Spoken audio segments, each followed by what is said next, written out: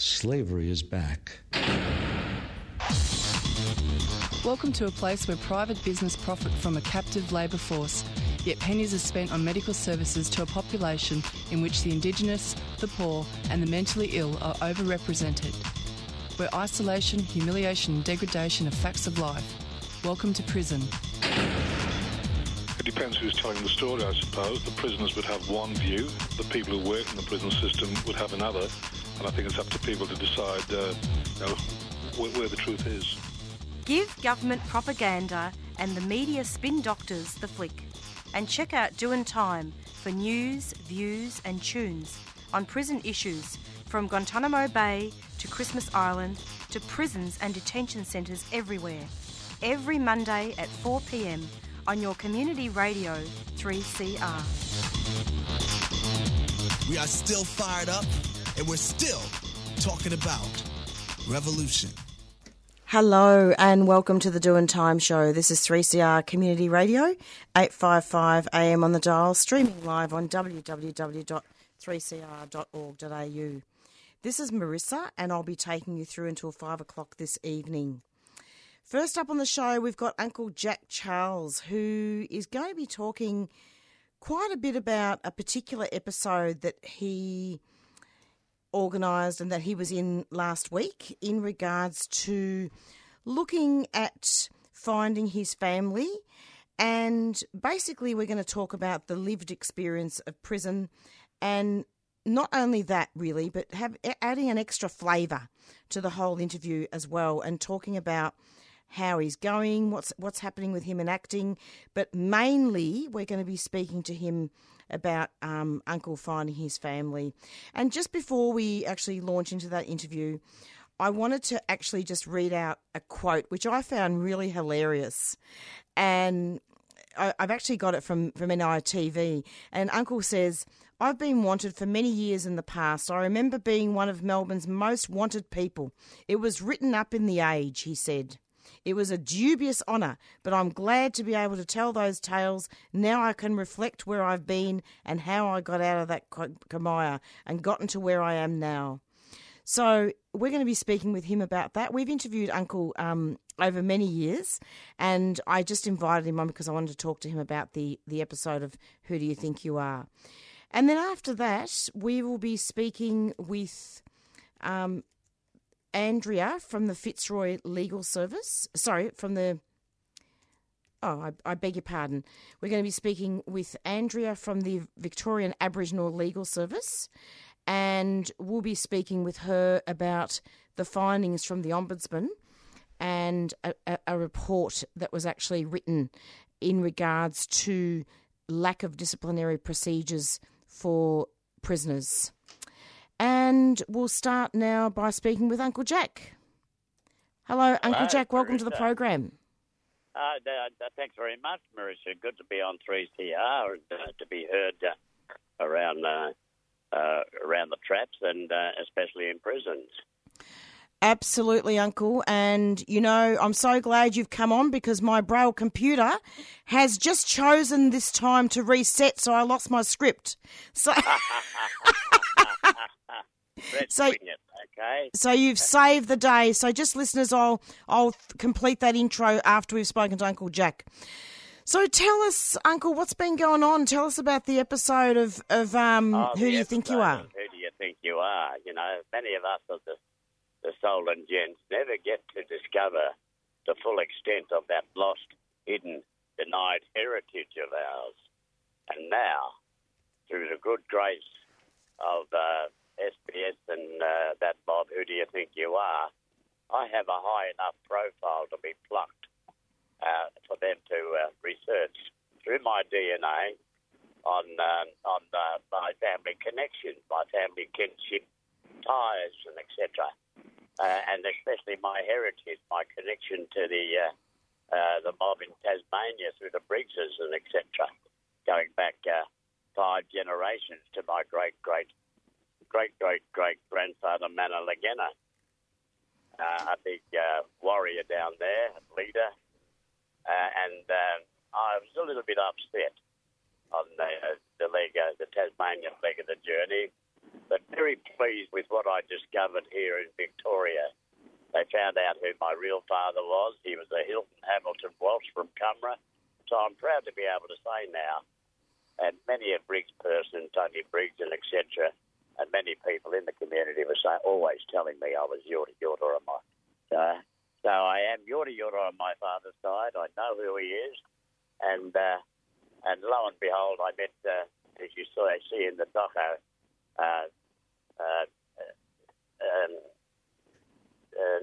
my brother,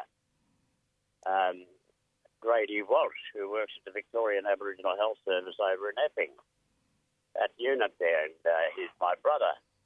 And I have another brother living in Ballarat and two sisters alive living up in Swan Hill. So I'll make a pilgrimage to those places and eventually get to meet them.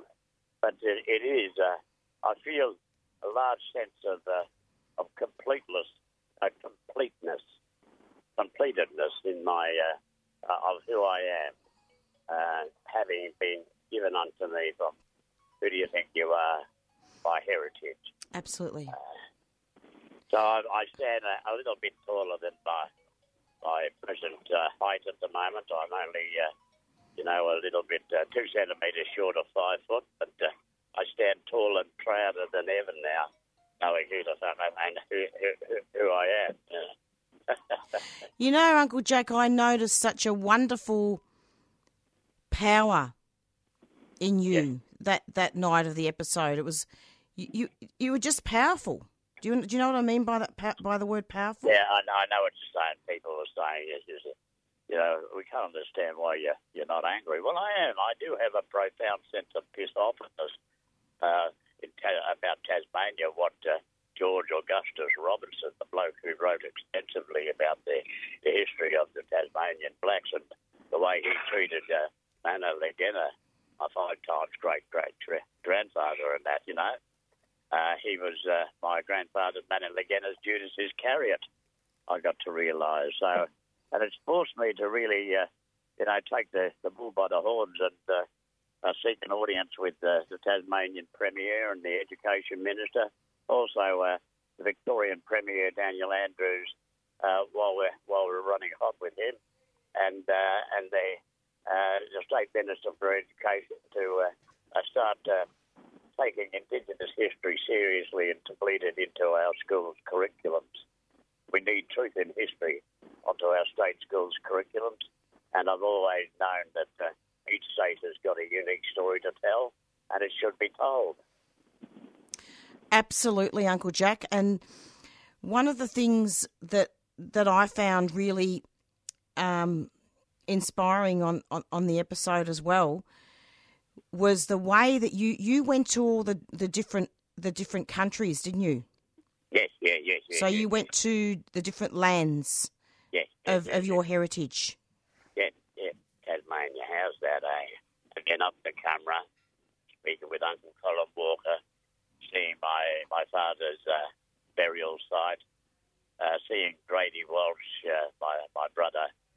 He had a suitcase of Dad's, and on the time that we were talking on down there at the Fairfield Amphitheatre tea rooms, and that he had a suitcase of it. He said, "I've got a suitcase of our Dad's here, Jack. I'll open it up." And lo and behold, there were these beautifully carved emu eggs in there. Some are finished, some half finished. And he said, Dad did there. Here's a knife that's similar to the one he used, and etc. And listen, I'll open my computer, Jack. I've got him here, our Dad. Yeah. There it was, talking, and he speaks ever so well.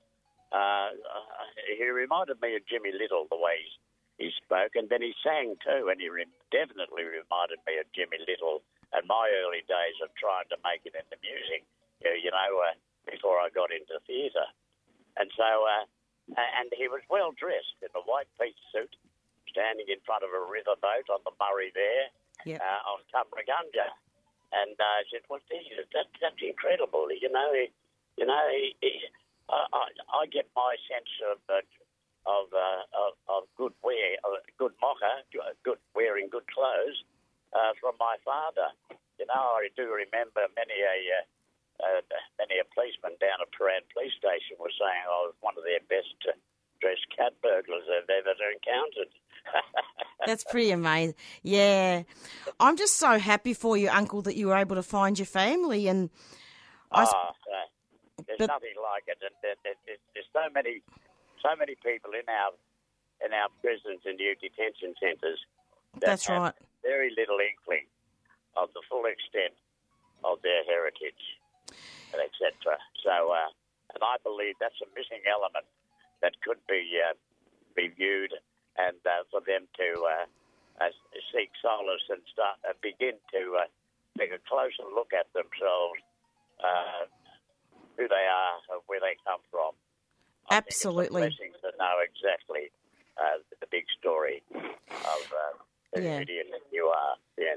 And listeners also need to know, and I'm not sure if we've got enough time to talk about this in detail, but that Uncle Jack appeared as a central character in the documentary Bastardry. And I remember seeing that and then writing a book, and you've penned music and you've done TED Talks and advocacy.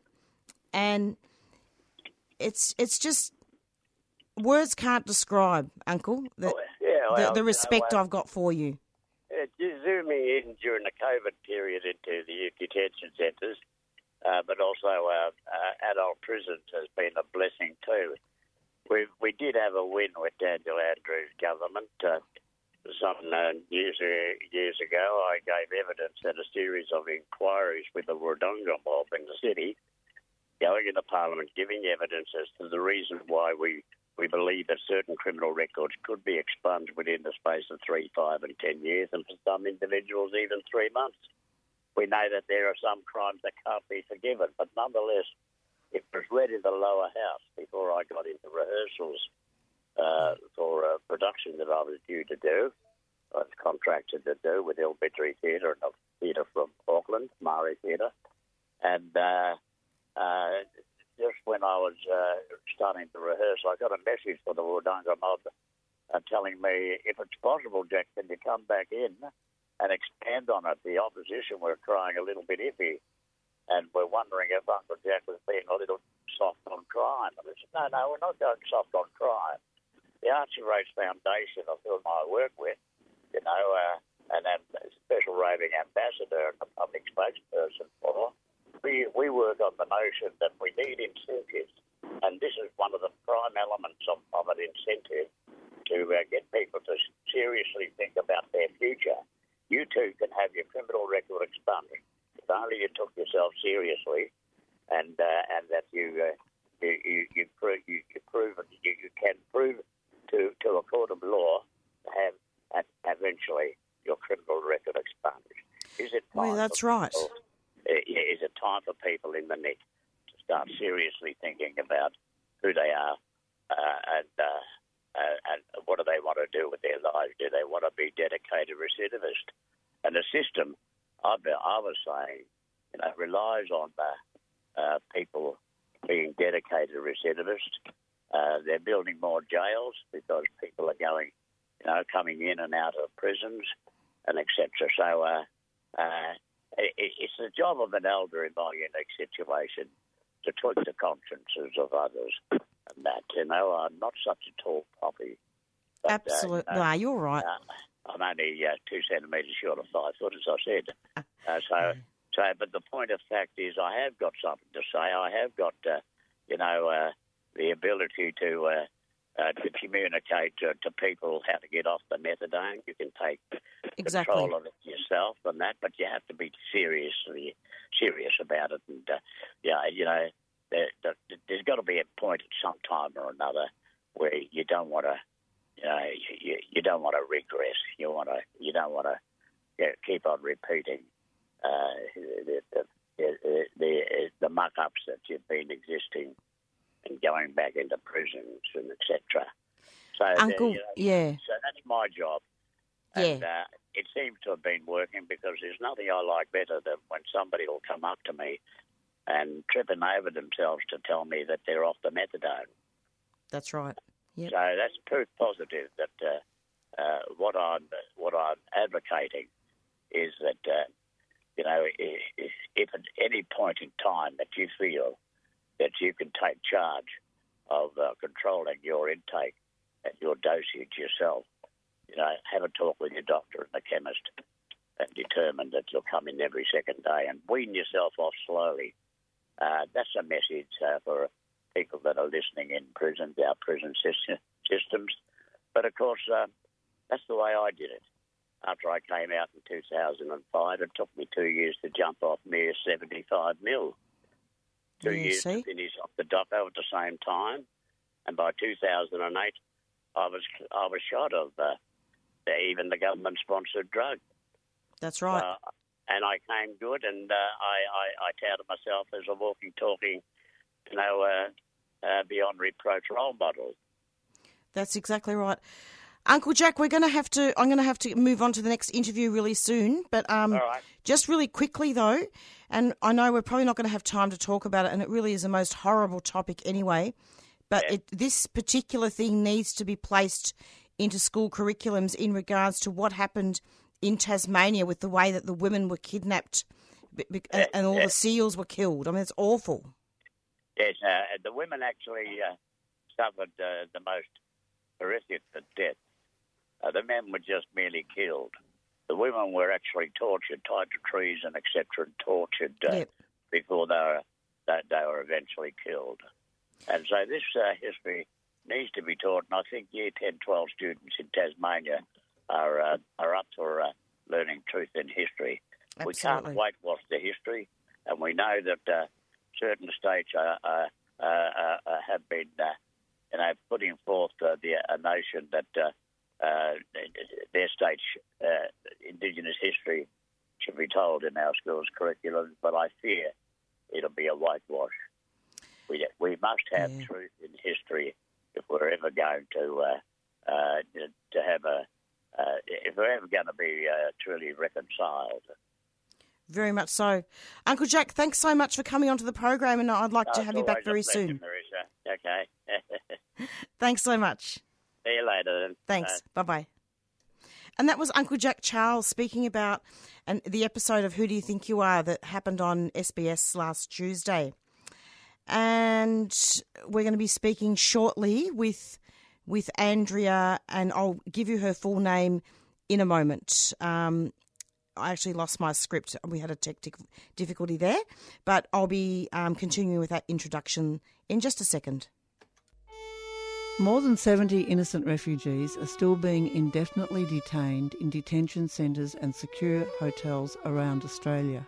Over recent months, many fellow detainees have been released onto bridging visas. Those remaining are desperate to know why they are still held. It is indefinite, it is cruel, and it is unlawful. Every day a group of supporters protest this brutality outside the Park Hotel at 701 Swanston Street, Melbourne, where 11 men remain trapped and whose hopes are fading and whose mental health is declining.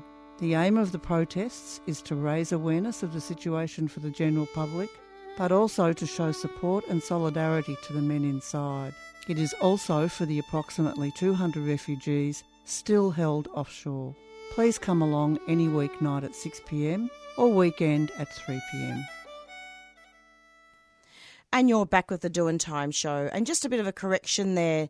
We're going to be speaking shortly with Andrea, who is the Head of Policy, Communications and Strategy from the Victorian Aboriginal Legal Service. And I'll have Andrea give us her full name shortly.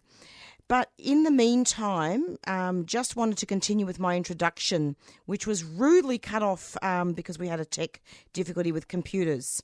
So after Andrea, we'll be speaking with Megan Pearce, who is the Managing Lawyer, Social Action and Public Interest Law from the Fitzroy Legal Service. And I've invited both lawyers onto the show to speak about the findings of the Ombudsman in regards to lack of transparency and oversight in prison disciplinary procedures. And when I spoke to Andrea off air this afternoon, we're going to be speaking about the Mandela rules and looking at how the recommendations of the report we're going to be looking at the recommendations, and she's going to be speaking generally in regards to prisons as well. And with Megan, we'll speak about the report as well. So the lack of oversight and transparency in prison disciplinary processes, and that's what we'll be talking about. And just very quickly, just a quote from the media release from the Human Rights Law Centre. Aboriginal and Torres Strait Islander legal, human rights and civil liberties organisations have called on the Andrews government to take urgent steps to increase transparency and prevent mistreatment behind bars after a new report has highlighted serious deficiencies in disciplinary processes in Victorian prisons. The Victorian Ombudsman's investigation into good practice when conducting prison disciplinary hearings found that disciplinary hearings in Victorian prisons are still carried out in the dark with insufficient scrutiny, oversight or transparency. And on the line, we now have Andrea. Hello, welcome to the program. Hi, thank you very much for having me. Thank you so much for coming on. In all honesty, today I feel like I've been walking through mud. It's just been one tech problem after the other. Well, I suppose you're lucky that we're all used to tech problems thanks to COVID and living life on Teams and Zoom. I think it is the COVID, actually. It sometimes, fries the brain a bit. Now, I'm wondering if you could just talk about, just state your full title and your full name, please, so that listeners are aware of who you are. My name's Andrea Lux and I'm Head of Policy, Communications and Strategy at the Victorian Aboriginal Legal Service. Oh, good on you. So I'm wondering if you could just start talking about the report and exactly what happened to initiate this report. Sure. So this is, I think, a really important report that the Victorian Ombudsman's released. It's looking into the internal disciplinary processes within prisons in Victoria. And this report follows on from another investigation by the Ombudsman previously, and they continue to get complaints about the processes involved for disciplinary procedures. So, for example, some of the issues that they've come across and highlighted in this report are perceptions of bias, a real lack of proper record keeping, and particularly concerning is the lack of support provided to people with cognitive impairments who are engaged in these disciplinary processes. Absolutely, and that really is of particular concern, isn't it? Yes, I mean, these processes, they can lead to referrals to Victoria Police, but it can also lead to suspension of privileges within the prison. So the outcomes of these hearings can have potentially quite serious consequences for people who are incarcerated. So not providing people with cognitive impairments proper support through that process is a real injustice that needs to be urgently addressed. Would you say that people in prison with a cognitive disability or mental illness are overrepresented? Yes, they are. And not only are they overrepresented, but the reality is we probably underestimate what that number is in any event. There's lots of people caught up in the criminal legal system who have gone through their lives undiagnosed and not provided with the relevant support that could have potentially get them out of the criminal legal system and prisons to begin with. Interestingly, this report comes just weeks after Victoria's anti-corruption watchdog, and I did interview on this 2 weeks ago. Yeah, so this is two quite damning reports coming out in quick succession by independent statutory bodies. And I think this is really putting the Andrews government on notice that something is going terribly wrong in the prison system. And we really need to address, the practices within and the cultures within prisons in Victoria. Did you want to talk about some of the general things that you wanted to discuss today about prisons and also talk about some of the Mandela rules? Sure. So in the recommendations, the report does highlight some potential improvements that could be actioned to better protect the rights of people in prison. So, for example, improving access to the Office of the Public Advocate for people who have a cognitive impairment and need that support through the process, ensuring that there's robust merits review for decisions, and to have fewer and better quality disciplinary hearings. But I think one thing that I would have liked to have seen more focus on is enshrining in legislation, having, stronger procedural fairness protections in place. So a lot of sort of these, guidelines or protections sit not within legislation or regulations, but, within handbooks and other sort of internal policy guidelines. So if we look, for example, to the Mandela Rules, so they're the United Nations standard minimum rules for the treatment of prisoners. Yep. The sorts of things that are outlined there, we would really like to see in Victorian legislation.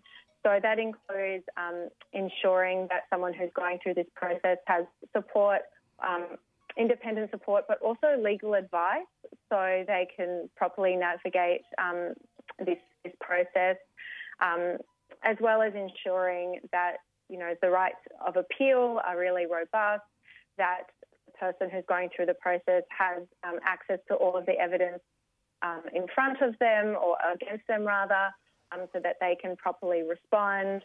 And I guess although the report does consider some of those issues, I think it doesn't go quite far enough in making those recommendations around legislative reform. Let's talk about that a bit further. So what would be a grassroots example to emphasise that? I'm sorry, what was that question? So I was just going to suggest to talk about it a bit further. What would be an example to highlight what you're saying in regards to that the report hasn't gone far enough? Sure. So I think, one of the examples or one of the incidents that they refer to is so someone who was expressing suicidal ideation. They were recorded as having a mental health condition, and they, resisted strip searching while they were being moved into a, quote unquote safe cell. And perhaps unsurprisingly, they resisted, and ultimately they were charged with a prison disciplinary offence. So I think, many people looking at that situation objectively would recognise that here's someone who's got an existing mental health condition. They are particularly vulnerable. They're at a real crisis point, and the way they're behaving is not that they're being disrespectful or trying to be difficult. Yeah. I think it's just more a manifestation of where the situation that they find themselves in.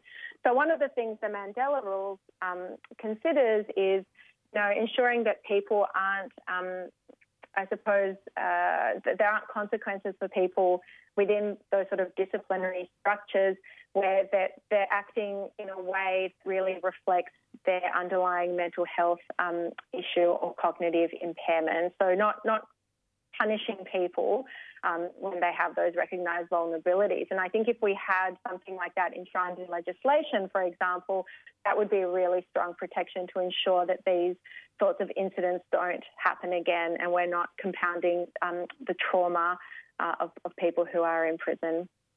And of course, we all know that Aboriginal and Torres Strait Islander peoples have been over-incarcerated. Do you think that was a priority of the report? The report does identify that the reviews of the different hearings that they did didn't perhaps look as extensively as they might have liked into cases of Aboriginal and Torres Strait Islander people. So I think that's probably something that does need to be considered further.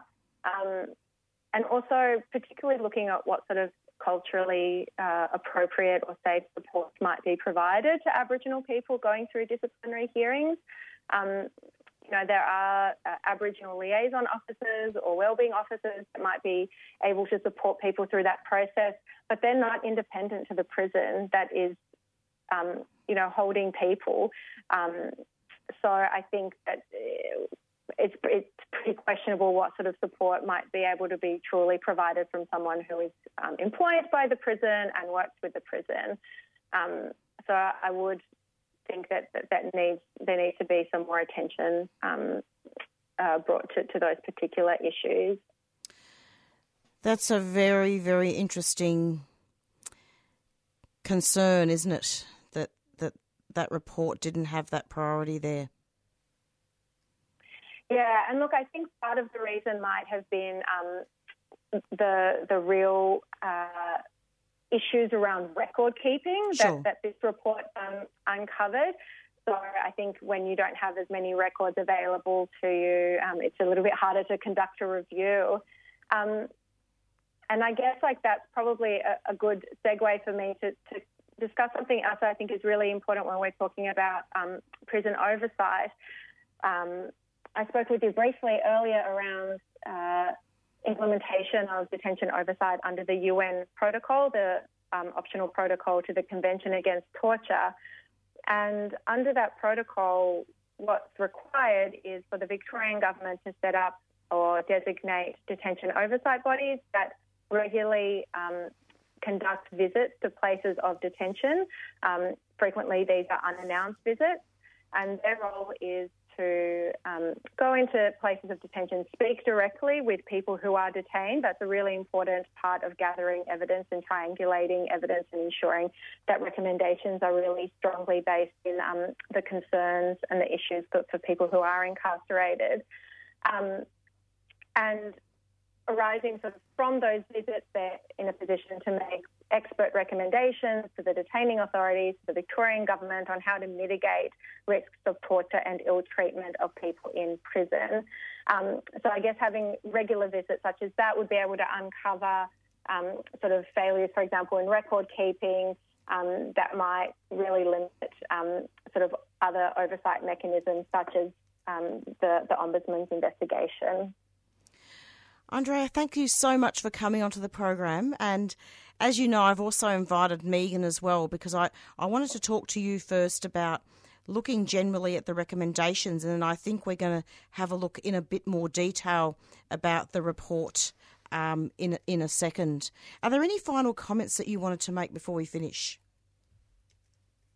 I think really the thing that resonated with me the most in this report was the need to actually just change the legislation. We need to have these protections in legislation. As long as they're in policies and guidelines, I just can't really see any significant changes kind of transpiring in the prison system. You know, what is a privilege versus what is a right? We should have that in legislation.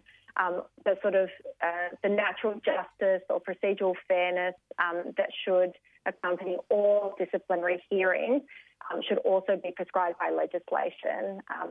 So I think that's probably my biggest takeaway from this report, that the real gap that we have in that respect. That's an understatement. I mean, I am not holding my breath there because, correct me if I'm wrong here, Andrea, but these disciplinary hearings, they're more within the prisons, aren't they? Not within the courts, right? Yeah, absolutely. And that's why we need to have a lot more transparency and accountability and support for people going through that process, because it is all within the prisons. And I think, you know, there's so many levels of complexity and concern around this, but also when we look at the fact that we have private prisons as well in Victoria, so ensuring that we have that consistency across, you know, private and public prisons as well requires really, I suppose, an overhaul rather than tinkering. Indeed.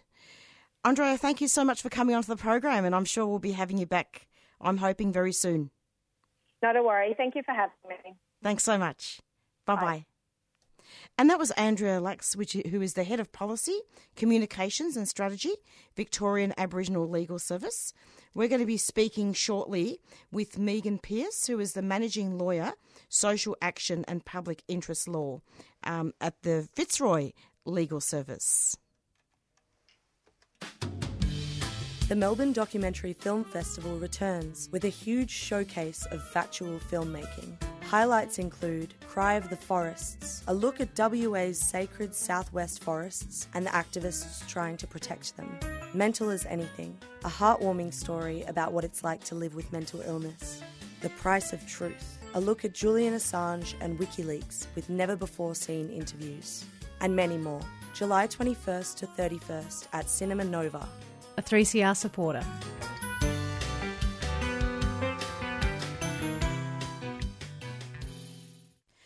And you're back with the Doin' Time show, and we're going to be continuing our discussion presently with Megan Pearce from Fitzroy Legal Service, and she's going to be speaking in a little bit more detail about the Ombudsman's report.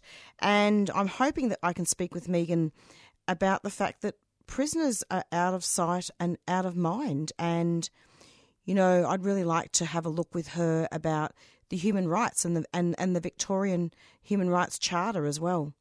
Hello, Megan. Welcome to the program. Hi, Marissa. Thanks so much for having me on. It's great to be here. It's lovely to have you. Now, tell me, Megan, can you talk about the report? What's it called? What's the title of the report? Oh gosh, I've got to say, it doesn't necessarily stick in the mind. It's Investigating, called yes, into good practice when conducting prison disciplinary hearings. That's it. But, yes, Marissa, I liked what you just said as a potential title: out of sight, out of mind. Absolutely, and this is the problem here, because one of the things that I find really concerning is the fact that these disciplinary hearings are not subjected to media attention normally, and they are internal investigations, aren't they? Yeah, they are, Marissa. And if I could, I just want to check before I go on. Of course. Am I pronouncing your name right? Marissa? Yes, you are indeed. Marissa. Yeah. Okay, fantastic. My apologies. No, you're right. I think you make a really important point, and when you consider that point against the fact that the Ombudsman says in her report that about 10,000 of these hearings are conducted each year.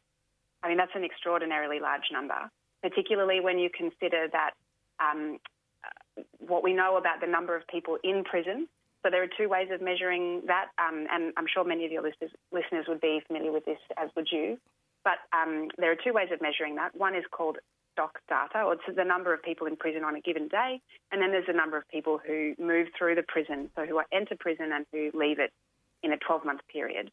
And so we know that on the 30th of June last year, there were over 7,000 people in prison.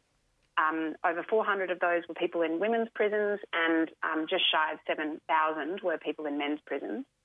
And we also know, in terms of the number of people moving through the system, that in the 12 months of the 2019-2020 financial year, 12,665 people entered a prison in Victoria. 1,600 of them entered a women's prison, and just over 11,000 entered a men's prison. And so when we know that there are 10,000 prison discipline hearings every year, we don't have a huge amount of information about who those hearings are for. But what we can say is that either the vast majority of people who enter the prison system are subject to at least one prison discipline process, or some presumably significant proportion are subject to the process multiple times. And the one other thing I'd say about that is that, when you have so little transparency around a process, that has really significant impacts. That's just something that should trouble us all as a society. And I guess the repercussions that I refer to include that, and I can talk about this in a bit more detail when we turn to the detail of the report, but we know that people can be fined as a result of an adverse finding in a discipline hearing. We know that people in prison earn about $8 a day for the work that they do. So if they're fined $60, that's an enormous impost on them, and it can mean that things like they can't make phone calls to loved ones, or they can't buy things that they need that are as necessary as soap. They can lose what are offensively called privileges. So contact visit, this can be particularly distressing for everyone, but particularly for Aboriginal people, and I think of women whose children are in care, and if there's child protection involvement and they're not able to see their children for a couple of weeks because of the outcome of a prison discipline process. Yeah. We know that parole applications hinge really heavily on disciplinary hearings, and yet we have no idea, we have so little insight into what's happening in these proceedings, and I think the Ombudsman's reports really highlight the ways in which these hearings can be lack transparency and be unfair. Absolutely. So the consequences for a prisoner can be serious. Absolutely, enormously, and those consequences will be constituted by the penalty that they might be issued in the context of the hearing. So, I might just quickly outline the Ombudsman. Yep. Sets out the process quite clearly in her report, and she notes that there are basically three parts. So there's the decision to charge and investigate, there's the hearing, and then there's the decision about punishment. And she found some problems in each of those parts of the process. In terms of going to that sort of like last component, the decision about punishment, what she found was that there was enormous variability between the prisons about how particular so-called conduct was punished. And so she said she simply wasn't able to identify any trends. So that suggests that it's just, that says to me that it's really, really arbitrary, and that's really unfair for people going into those proceedings. I think the other thing that it suggests is that, it would have been really great to see a bit more information about, what is the total amount that people are being fined in prison each year for disciplinary proceedings. For all we know, it could be in the thousands, tens of thousands. And when you consider that people earn $8 a day for their work or thereabouts, and that's only those that can work, what does that mean in practical terms for people? What are they having to forego in an environment where they're already, deprived of their liberty and contact with their family? Exactly. Go on. Sorry, Marisa. Did you want to ask a question? Or No. I was just about to say that you've described it really well, and it's really important that we go into these findings in a lot of detail. What were you going to say? Oh, I was just going to add that not only can the penalties be fines, but they can also involve, and I referenced this earlier, losing what are described as privileges, and which many of us would just consider, the necessities to live a dignified life, but they include particularly contact visits. And one thing that the report addresses, although not in a great deal of detail, is that often what will follow a disciplinary charge, if you like, or the allegation that someone broken a prison rule, is their segregation or their placement, a person's placement in what are called management units, which we all know is much more akin to solitary confinement. And that's also part of the penalty. So what you might have is someone who is charged with a disciplinary offence. There's a hearing. They lose their privileges, but before the hearing they're also placed in a management unit, and all of that could flow from what might be a relatively minor breach of the rules. So compounded with all this is the wrongdoing, and also how inappropriate, not only is there inappropriate behaviour by some officers, there's cover-up as well by not having accurate and consistent record keeping. Doesn't that also, impact negatively on the report, that there could be scant information about those issues? Absolutely, Marisa, and I think that's that is a point that the Ombudsman canvasses in quite a bit of detail, and just how poor the processes are and how unfair they are, and or that they can be. And I think one thing that she says a couple of times is that it's hard to tell because it's really hard to assess what's happening because the record keeping is really wanting. And I jotted down some of the particularly striking process failures or things about the process that she highlighted as being unfair, and I thought I would just speak to them briefly. Go for it. Yep. Because you've picked up on them. And so one of the first points she makes is that there's a real risk of bias. So the hearings are often conducted by officers from the same unit and almost always within the same prison as where the alleged offence occurred. And so that, invites an understandable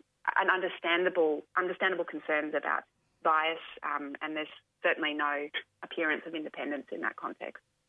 And she gives an example in her report of a situation where charges were ultimately dismissed because the person involved in the hearing and the decision to punish was involved in the incident that led to the offence the charge being laid. Yeah. And in any other context, that would just be an extraordinary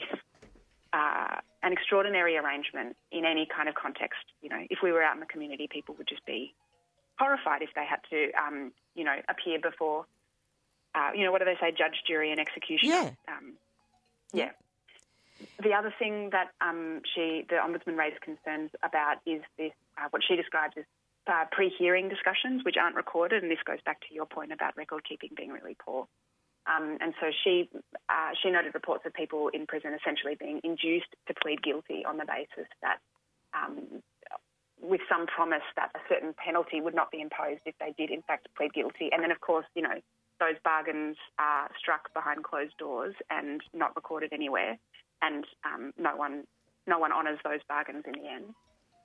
And the example she gave, which is a really troubling one, was of a person who had been told that if they their disciplinary offence related to possessing illicit substances, or I think sorry, Marissa, I'm getting the language wrong, but basically, they had a drug on them that they were alleged to have a drug on them that they weren't That's right. supposed to That have. was Lee, I believe, wasn't it? Yes, yeah, Lee, and they were told that if they pleaded guilty, that they wouldn't be taken off the methadone program. Yes. So they did plead guilty, and they were taken off the methadone program. I mean, apart from the health consequences of that, which are just horrifying for that person. That conversation, that person acted, that Lee acted on the undertakings that were made in that conversation and they weren't honoured is, terrible. And there's no record of that. I think another thing that really was troubling that the report highlighted was that when people are given notice of what is alleged against them, it's in really general terms. It might be something as vague as like disciplinary infraction. That's right. And when you have no access to legal advice or advocacy or any kind of support, responding to something so unclear just, seems impossible. Absolutely, Megan. And indeed, the Ombudsman investigated the complaint but was ultimately unable to substantiate the allegation that Lee had been abused by prison staff during the initial interaction. Is that right? Yes, yeah. And I think I was really struck by a case study that I think is a bit linked to Lee's, which is that I think if people had access to independent advocacy throughout these proceedings, they would be much better placed to genuinely make the case that they want to make in the context of the disciplinary hearings. The Ombudsman refers to the fact that people are invited to bring witnesses and question witnesses in the context of these hearings, but there are so many barriers to that occurring meaningfully. They have to give the requisite amount of notice and they have to have access to people, and then there are all these restrictions on the type of witnesses that people can bring, and ultimately any request to call witnesses can simply be refused without a written reason. And so if you think that people are, going into a hearing which involves a person who could have been involved in the incident, they might be acting on the basis of some pre-hearing conversation where they've been promised X, Y, and Z, but they can't rely on whether or not that's going to happen. They don't know exactly what it is that they are required to respond to, and they're not, they haven't been able to call witnesses. And in all of this, they have had really, really limited, if any, access to independent advice or advocacy. It just seems like a pretty insurmountable burden. And we know that 10,000 of these kinds of processes are happening each year. Absolutely. And one of the things that struck me as well is when I believe there was this report was conducted over private and public prisons, wasn't it? Yeah. Yeah. So there was a particular prisoner that I was reading about in the report who didn't want to do the strip search, and there were reasons for that. Yeah. And they did a public hearing, a preliminary hearing, even though the prisoner apologised. Sorry, disciplinary hearing.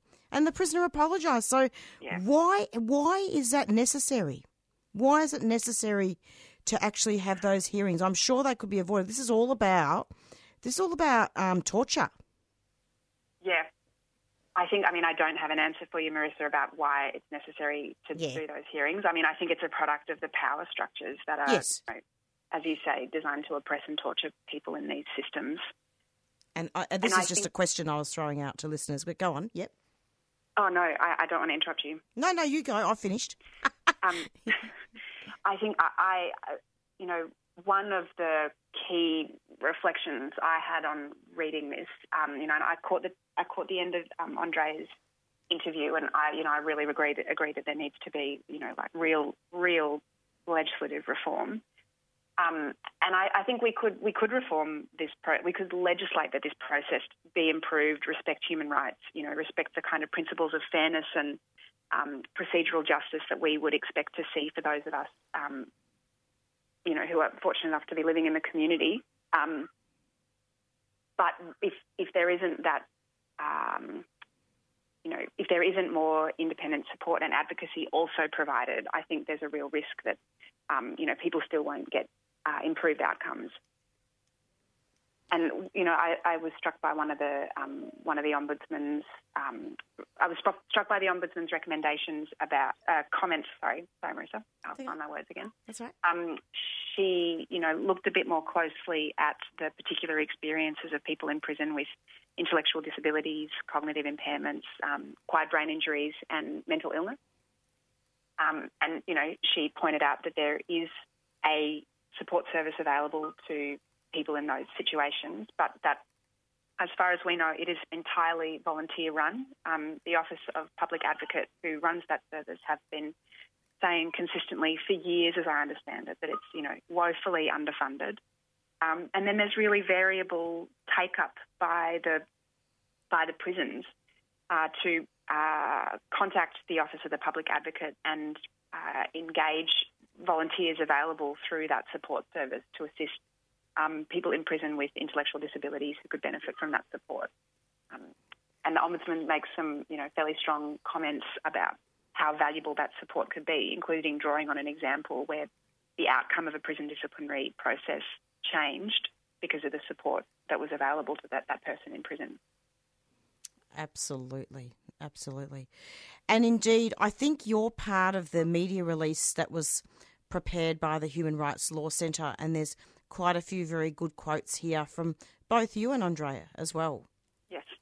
And one of the things that I think, and correct me if I'm wrong here, or perhaps you'd like to comment on it, is what's come out of the report is that there needs to be an implementation of proper oversight of conditions and treatment in detention. Yes, absolutely. And I heard and completely agree with everything Andrea has to say on this topic. I won't descend into the details because I'm not across them super well, but some years ago, Australia committed to implementing what's called the optional protocol for the Convention Against Torture. Yep. And basically that would see prisons have unannounced visitors who would be, as Andrea mentioned, able to speak directly with people in prison about their treatment and the conditions of their detention. And I think unless we get a really, really strong and independent oversight into Victorian prisons, we're just going to keep seeing the kinds of findings made by this ombudsman about the fairness in these proceedings and the really troubling findings that were made by the independent broad-based Anti-Corruption Commission a couple of weeks ago about, the culture in prison and the conduct of prison guards. Exactly. And who will guard the guards, as it says in the report? Exactly. Well, and I think if I could just add there, one of the things that, we would really love to see more of, but as well as, independent, staunch and legislated oversight of prisons, is better access for people in prison to advocacy and lawyers that relate specifically to the conditions of their detention and their treatment in detention. At the moment, there is the small volunteer-run service by the Office of Public Advocate. People are able to contact Legal Aid's free helpline, but that's not a dedicated service. And I was speaking with a colleague earlier today who mentioned that apparently wait times are, can be really, really long. And I've spoken with a few people through our prison advice service who say that they find it really hard to get through to that service. And then there's Fitzroy Legal Services Prison Advice Line, which does an amazing job, but is open one day a week, and people have to already be on our phone number has to be on people's calling list.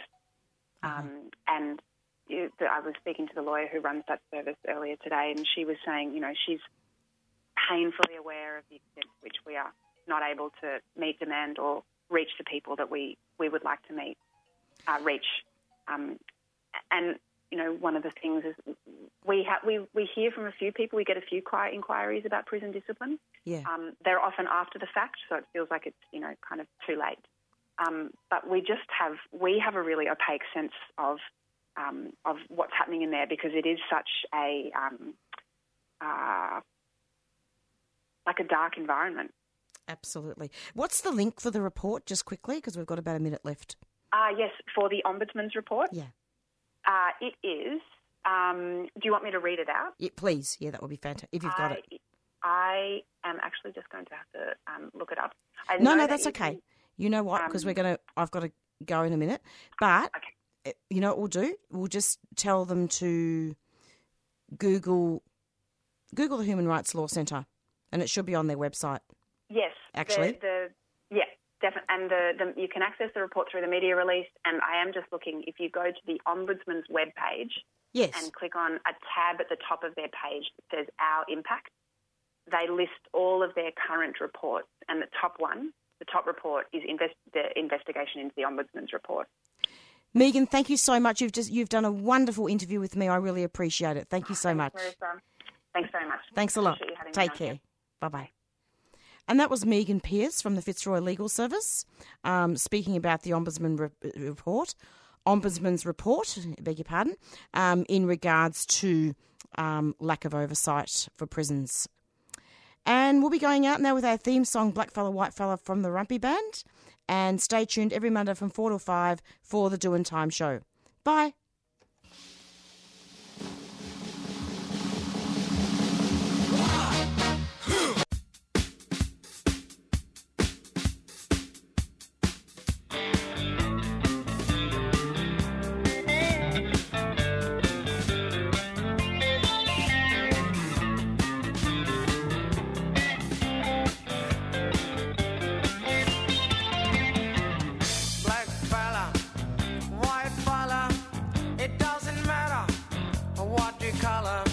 As long as you are true fella, as long as you are real fella. All the people of different races with different lives in different places. It doesn't matter what your name is. We got to have lots of changes. We need more brothers if we're to make it. We need more sisters if we're to save it. Are you the one?